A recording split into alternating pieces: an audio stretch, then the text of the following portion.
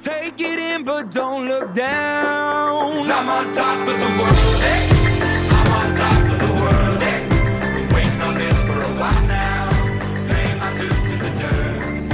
I've been waiting to smile, hey. Been holding it in for a while, hey. Take you with me if I can. Been dreaming of this since a child. I'm on top of the world. All right.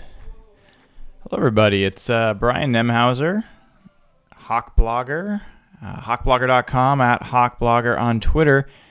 And this is the Hawk Blogger podcast. We are counting down the days until the Seahawks are back at training camp. And folks, we're 24 hours. A little bit more than that. Depends on when you're listening to this podcast. But we are a day away from the day when the boys pull on the uniforms. Hopefully all of them pull on the uniforms and start playing football.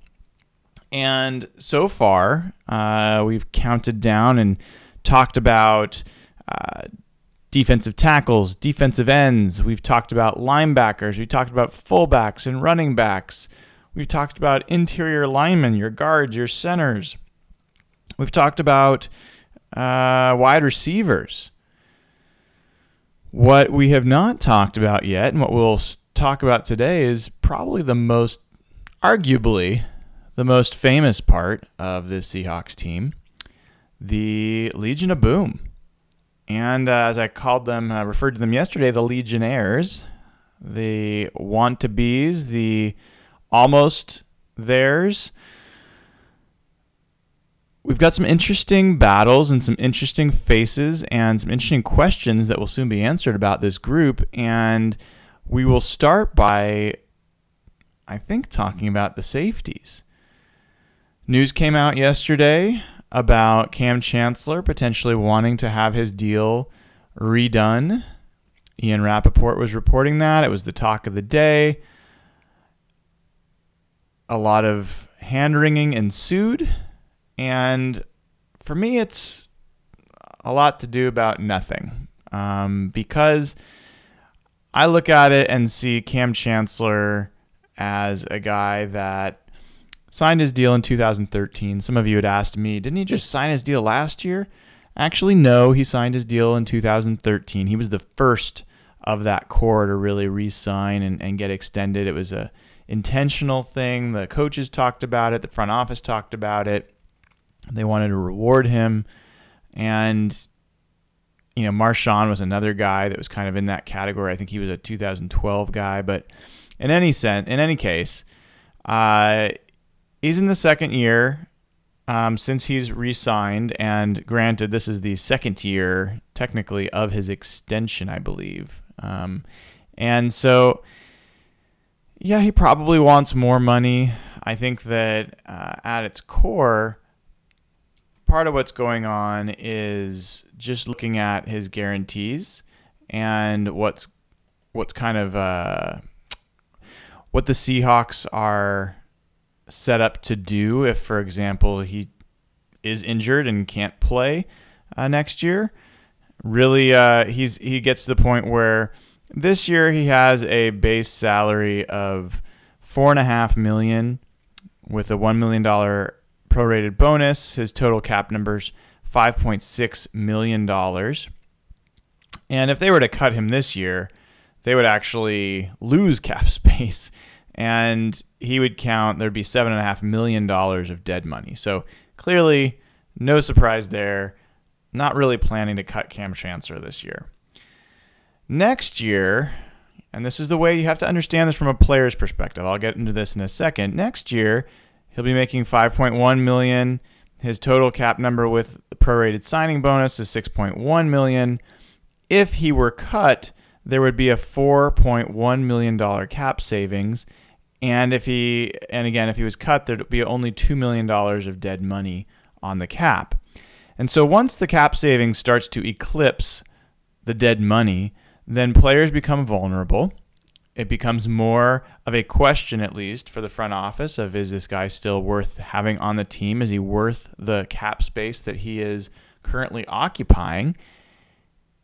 And I think we all know Cam Chancellor is, of course, going to be worth that next year. From a player perspective, I think they look at these things and say, well, if I have a really bad year, if this knee injury I've got gets bad and I just don't look like the same player, is there a chance if one of these other young players comes on really strong and looks fantastic and I look like I am not the same player anymore, could I be cut? And so at a minimum, I think what you're looking at from a guy like Cam Chancellor is a desire to see the team committed to him beyond this year. He feels like he is a core part of this team. He is seeing other players being signed for longer deals with more guaranteed money. He knows the cap has gone up and will continue to go up, and he wants his piece. So people can get upset about it. People can get frustrated. Cam is 27 years old. He certainly has had his fair share of injuries, but he's also an all-pro level player. He is a tempo setter. He is a leader. He is a massive difference maker. And it is very hard to see any scenario in which the Seahawks would not keep him on the team next year, even if he had a terrible year this year. So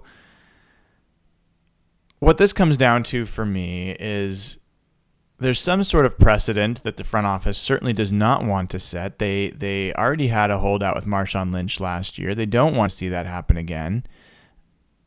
They also don't want to have people lining up at their doors asking for renegotiations every 5 minutes.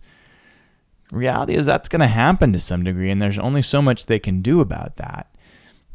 I think what they can do about those things is, one, stick to their guns, make it clear that there will not be negotiation, and make that a stance that agents and players understand. That should essentially be the public face and maybe even the private face, but I also think there's the potential for them in these situations to get out ahead of things a little bit. I think that it would be wise for them to think about doing things like guaranteeing Cam some more money ahead of Cam getting upset. Now that sounds like that people have to read minds. I don't think it's that difficult. I think you can look at the contracts just the way players look at their contracts and anticipate which of your core players may be getting a little antsy and see if there's things you can do outside of the limelight, outside of the press to potentially maneuver things. Now, the challenge there is players talk, agents talk, and so one way or another, that probably ends up leaking out in the press. So that's why I start with, I think you really just need to stick to your guns, deal with players with respect, talk to them with respect, and work through your priorities. And there's some news today that potentially this is something the Seahawks want to consider, but it's not a priority. It's not something they're going to address right away. They've got other things that are far more important, and that's where they're going to put their focus. So I don't think anyone could argue with that either. Net, if Cam Chancellor does not show up for the first few days of practice or the first week of practice, honestly, that just gives other younger players an opportunity to step forward, to get more snaps, for the Seahawks to learn more about those players.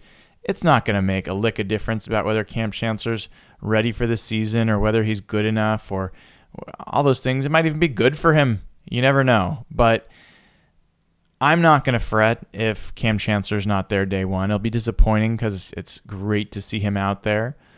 But it's also not going to be the end of the world. Now, as far as fines go, you should know that he will be fined every day he's absent from camp, and the fines can get pretty hefty. This happened with Marshawn Lynch last year, and part of what eventually gets them into camp is an agreement to waive that fine. So it's a little bit of a silly situation where there's these accruing fines, and then it gets to the point where the team says, just come in, we'll save you some face, and you will not have to pay the fine. So you just had a little paid vacation. Hope you enjoyed that. So I think, end of the day, this will all be fine. I would not worry about it. Cam Chancellor, the biggest question for me at Cam Chancellor is always about durability and health. The guy is a monster. He is a unique specimen at the safety position. There are not many, if any, like him, and we won't get to see this for that much longer. Maybe 3 years that he's able to play at this level. It could just be a couple more seasons, folks. So enjoy it while it's happening. Love every minute of it, and don't worry if he takes a little bit of a break during training camp. Let's look at some of the players, though, that might step in if Cam were to step out for a little bit. One of them, somewhat ironically and fittingly, is a half-brother of Cam Chancellor. His name's Keenan Lambert. He is an undrafted free agent. He is 6'1", 215 pounds, 23 years old, out of Norfolk State, and has played reasonably well in the rookie mini camps and in OTAs, and has a little bit of an in, obviously, with the Legion because he knows Cam and Cam knows him. And so there's been a couple mentions of him by players like Richard Sherman and others, and we will see if that is deserved or if that's just nepotism at work. But he is physically gifted and an interesting prospect, so we'll see what he has to offer. Another player of interest there is Ronald Martin. He's 6'2", 220 pounds. Another rookie, 22 years old, out of LSU. Big guy, moves well, run-stuffing kind of hitter. Going to be curious to see who is where on the depth chart.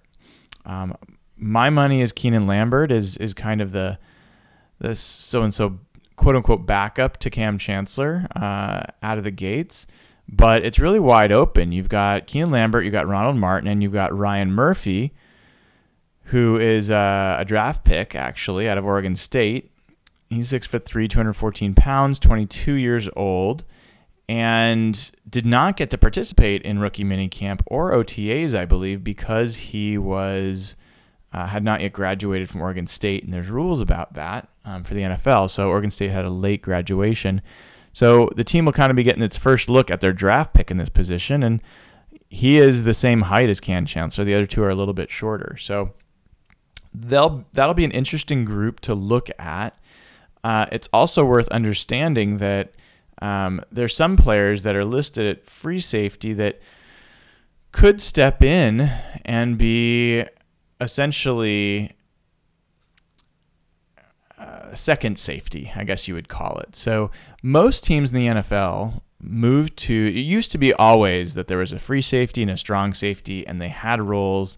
You know, Eugene Robinson is a classic free safety, and Kenny Easley is the classic strong safety, or Ronnie Lott, who actually ended up playing both in his career. But, you know, the strong safety was the big bopper and the guy that played close to the line and supported the run. And the free safety was the guy that could cover and cross the field and pick off a few passes. And the NFL at some point got away from that and really went to a two-cover safety rotation in general. A lot of the defenses went to two coverage safeties and got away from the big bopper safeties.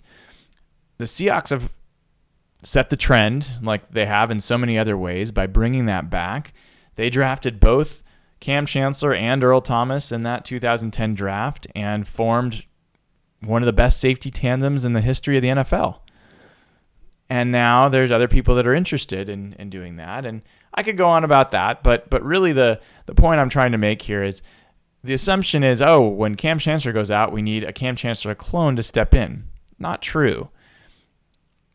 You can go to a two cover safety kind of look. And the way the Seahawks may look at it is putting players back there that are physical and can play the safety position and know how to fit within the scheme, but not necessarily play the game the way Cam Chancellor does.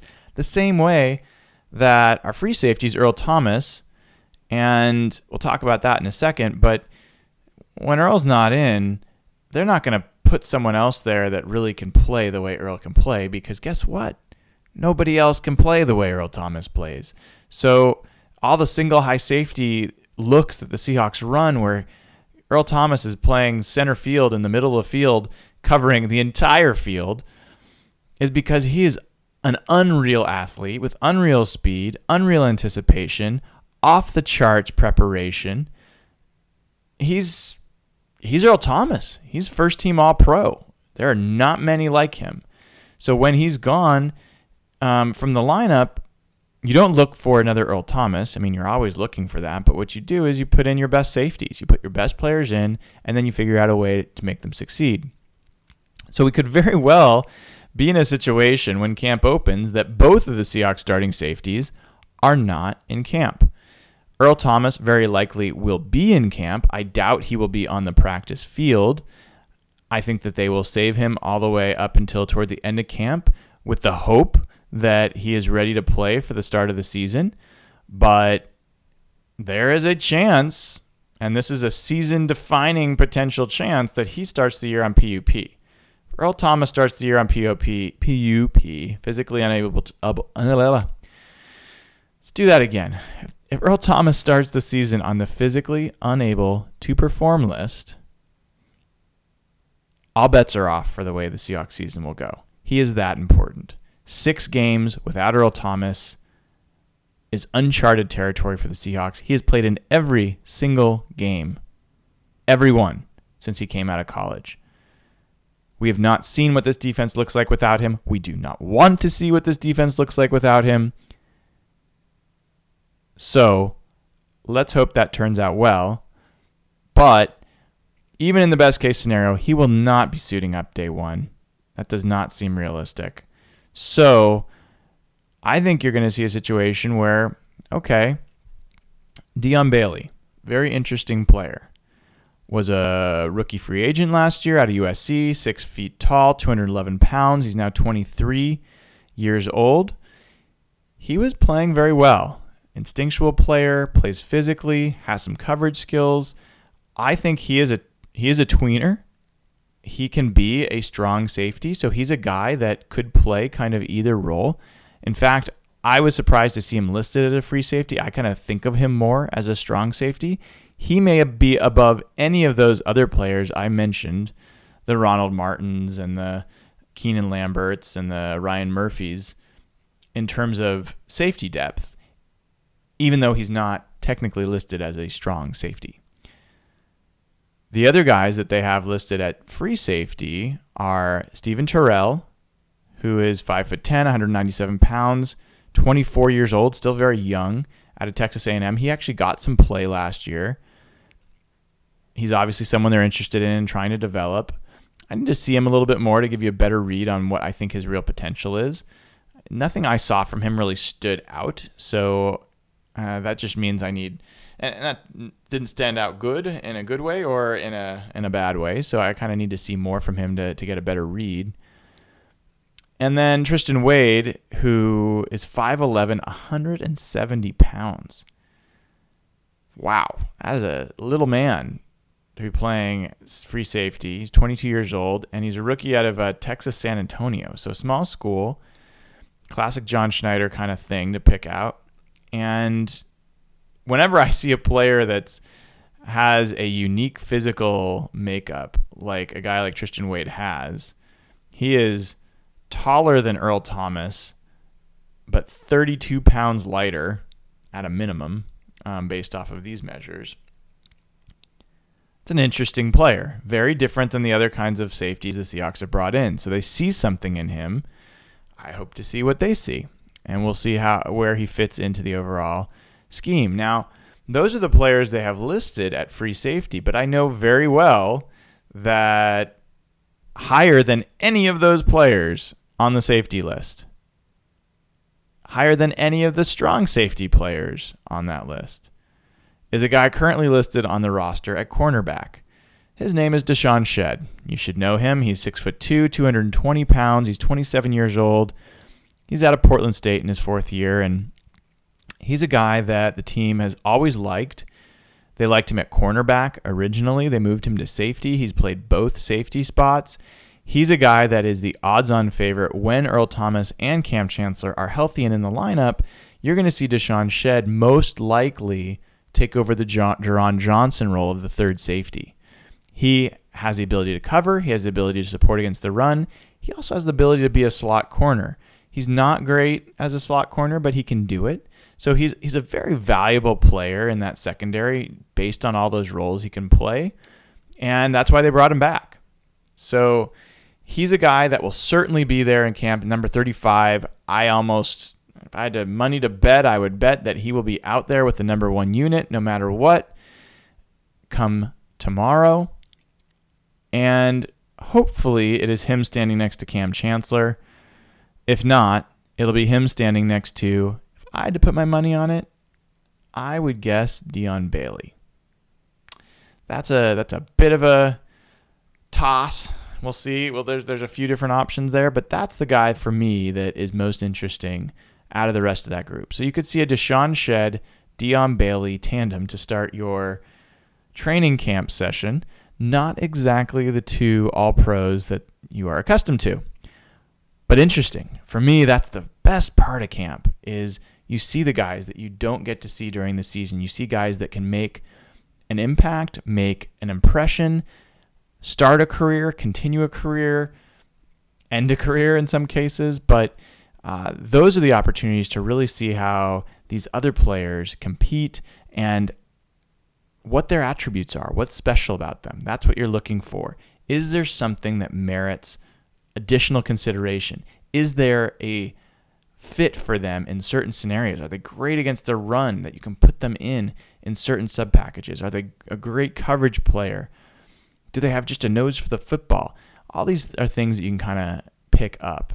And one of the great parts of training camp, there's a lot of positions you cannot adequately judge. I think it's very hard to judge interior linemen, both on defense and offense, based on the lack of pads and the lack of kind of true game play.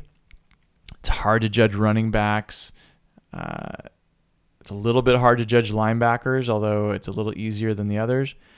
But secondary play, you can get a pretty good read. I mean, I saw Richard Sherman and Brandon Browner in their first practice, their first year with the Seahawks, and wrote about it, knew those guys were special and interesting and ones to watch.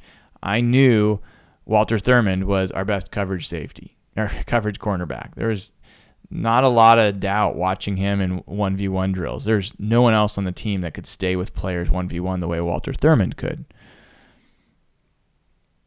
In any event, a lot you can learn. Going to be interesting to see how they use those safeties.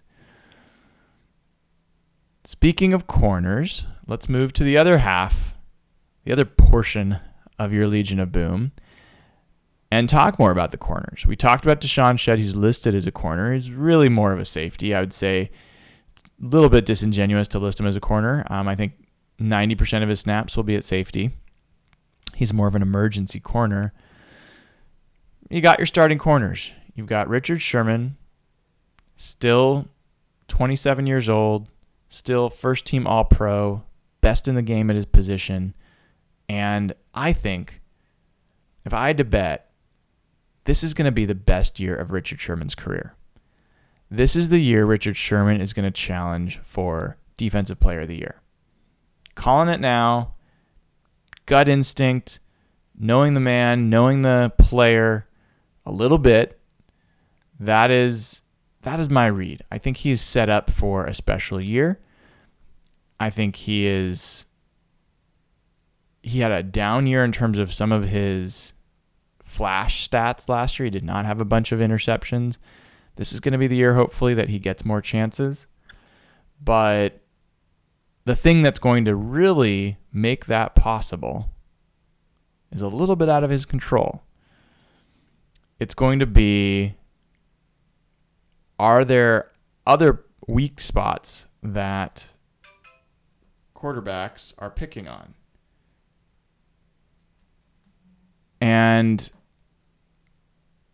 the first one they're going to look at is the guy opposite him. And he's a controversial addition. Kerry Williams. He's 30 years old. He's the oldest, tied for the oldest member of the Legion of Boom. He's been in the league. This will be his 8th year. And has had moments where he was a highly rated cornerback with the Baltimore Ravens and then signed a deal with the Philadelphia Eagles and has been a butt of many jokes. This is not a guy that's had a great last few years. He has spoken his mind about his distaste for his coach and the way his coach, Chip Kelly, ran practices. And now he comes in and is expected to basically resuscitate his career. I had less concern about how he had played previous years than I did with the fact that the Seahawks used some decent chunk of cap space to bring him aboard.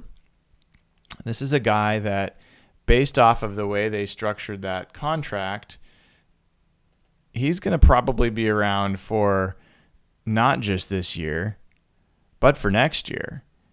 Even in 2016, he'll be $6.1 million against the cap, and there'd be $2.3 million of dead money and only $3.8 million of cap savings if he was cut.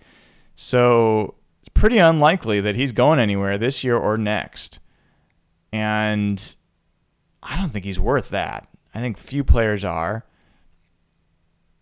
Especially, let me explain that a little bit. So when I was looking at the roster planning for the Seahawks, I always assumed Richard Sherman, Earl Thomas, Cam Chancellor, those three guys, they were going to get paid. And that was going to mean that fourth starter was going to have to be a rookie contract in perpetuity. It was going to have to be a new guy.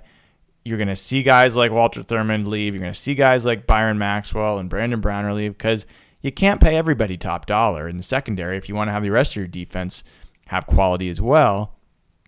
And so when Byron Maxwell left, it was no surprise to me. I expected that. I was actually more surprised that the Seahawks acted like they wanted to sign him again because if they'd given him anywhere close to the amount of money he got, I would be shocked. But clearly the Seahawks and John Schneider felt like they needed to bring in a more known quantity opposite Richard Sherman, and they thought it was important enough to put real money behind it. I mean, they put more money behind that than interior defensive linemen or offensive linemen or, wide receiver or any other positions really that they could have gone after. And I thought that was a curious choice. Now, that's all separate from whether Kerry Williams can come in and actually be a good corner. I have a lot of trust in Chris Richard. I have a lot of trust in Pete Carroll, their ability to develop cornerback talent. And Kerry Williams is a veteran. As long as he's willing to learn, and I'm assuming that's what they vetted when they talked to him as a free agent, then he has a potential to be, this could be his best year in the NFL. I would not be shocked at all if that happened. And as much as I like Byron Maxwell, I've always thought Byron Maxwell was a good corner. I never thought he was great.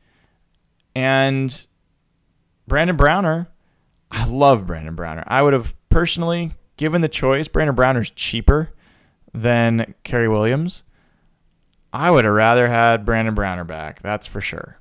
But since that didn't happen, you got Kerry Williams. If he turns out to be the player that you need him to be, which is a good one, doesn't have to be great, but be good, then that'll force people to test Richard Sherman, and I think he's going to be ready for that this year. The curious thing is, what does that say? What does the signing of Kerry Williams say about John Schneider and Pete Carroll's perception of their other cornerbacks? We know Jeremy Lane essentially is, their next corner for all intents and purposes, but has two serious injuries, both an ankle and a elbow, or I can't even remember. He's got a knee. I don't know. He's got some serious stuff going on. So he's not going to play until mid-season, probably at the earliest. Would not shock me if he's on the injured reserve or something that comes out at the 10th or 12th game or whatever it is. So that's one guy that's out of the mix, and so you need to recover from that. And then you've got Thorold Simon. His injury situation is a little more squishy. This is going to be his third year. Hard to believe. His first year, remember, as a rookie, he was injured the whole year, so he never really played. Second year was last year, and he had some really great moments. Some of the Seahawks' best defensive performances were with him in the lineup and Byron Maxwell not there. So he has played good cornerback. He's 6'3". He is 202 pounds. He's 24. He's got all sorts of talent. He was a disaster in the Super Bowl. Disaster. And he's got a lot to learn. You know, he seems incredibly immature with some of the choices he made on the field. Also, some of the choices he made off the field coming into the draft, which is how the Seahawks were able to get him in the first place. So he supposedly has an injury situation. We will see if he is back on the field, when he's back on the field, and how they utilize him. But this is a guy that if he's healthy and if he's right and if his head's in the right place, there's every reason to think he could push Kerry Williams. The problem is, in a normal year, if they'd signed Kerry Williams to the kind of veteran contract that I'm accustomed to, I would have thought, all right, he might not even make the team, like the Antoine Winfield situation. But the team would actually lose cap space if they cut him. He was $7 million of dead money if they cut him. So Kerry Williams is going to be on this team. That kind of is going to challenge how they handle things with Thorold Simon. Maybe it just means they really just don't see that as a possibility. He's just not anywhere close to being ready for that. We'll see. I mean, most of the Seahawks corners that make it pretty early. They've been able to develop their guys early on. And Thorold Simon showed some real promise last year. So if he's healthy, I think he can be a real comer on the cornerback group. I think that another one that's going to be interesting to watch is number 22, Ty Smith. He's a rookie draft pick, 6 feet tall, so on the shorter side for the Legion. And 195 pounds. He's 22, a rookie out of Townsend. And this is a guy that has a lot of buzz about him. He's raw, but people feel like this could be the next small school find that they have. It's not totally clear whether he's going to play inside or out. Pete Carroll's mentioned that basically he's going to play out, but a lot of draft folks had him as a slot corner. So we'll kind of see where they play him. And then there's the other slot corners, Marcus Burley, who's 5'11", 185 pounds. He's 25 years old, and it says that he's a rookie. Pretty sure he's not a rookie anymore. But he was good last year. He's on the shorter side. It's not what they prefer, but clearly a competitor. Great supporter against the run. Good tackler. Made a couple plays last year. Had an interception against Carolina in Carolina. Player I like, and I'd like to see them continue to develop. But they made some moves that make you question whether they see him as a guy they really want to bring around long term. Because they also signed another veteran, Will Blackman. Will Blackman, 6 feet tall. He's 204 pounds. He's 30. And Blackman, he signed a veteran contract. He's due to make $870,000 this year. He got an $80,000 signing bonus. And if they cut him, they'll save $600,000 in cap room and only have $80,000 in dead money. So Will Blackman's, he's got to earn his spot on this team. If Marcus Burley shows out, if Ty Smith shows out, if maybe they're thinking that way. Maybe if Thorold Simon shows out, maybe Kerry Williams slides inside, although I just can't see Kerry Williams as a slot corner, but maybe Blackman is the odd man out and the guy that has a hard time making this roster. We'll have to see. But you've got an interesting cornerback group, as always, with the Seahawks. You've got an interesting safety group. You've got all sorts of questions around health. Most of the questions are going to be around depth chart, as with every other position, and with how these guys gel. Who takes advantage of their opportunity, who shows out in practice, who gets the chances in the games, and who makes the plays. So going to be fun to watch these guys. Going to be interesting to watch who's there. And when I come back tomorrow, it will be time for the final Camp Countdown podcast, where I will cover quarterbacks, the guys that block for them and offensive tackles, and the newest, potentially most exciting addition to the team, Jimmy Graham and the tight ends. Until then, go Hawks, have a great day, and thanks for listening.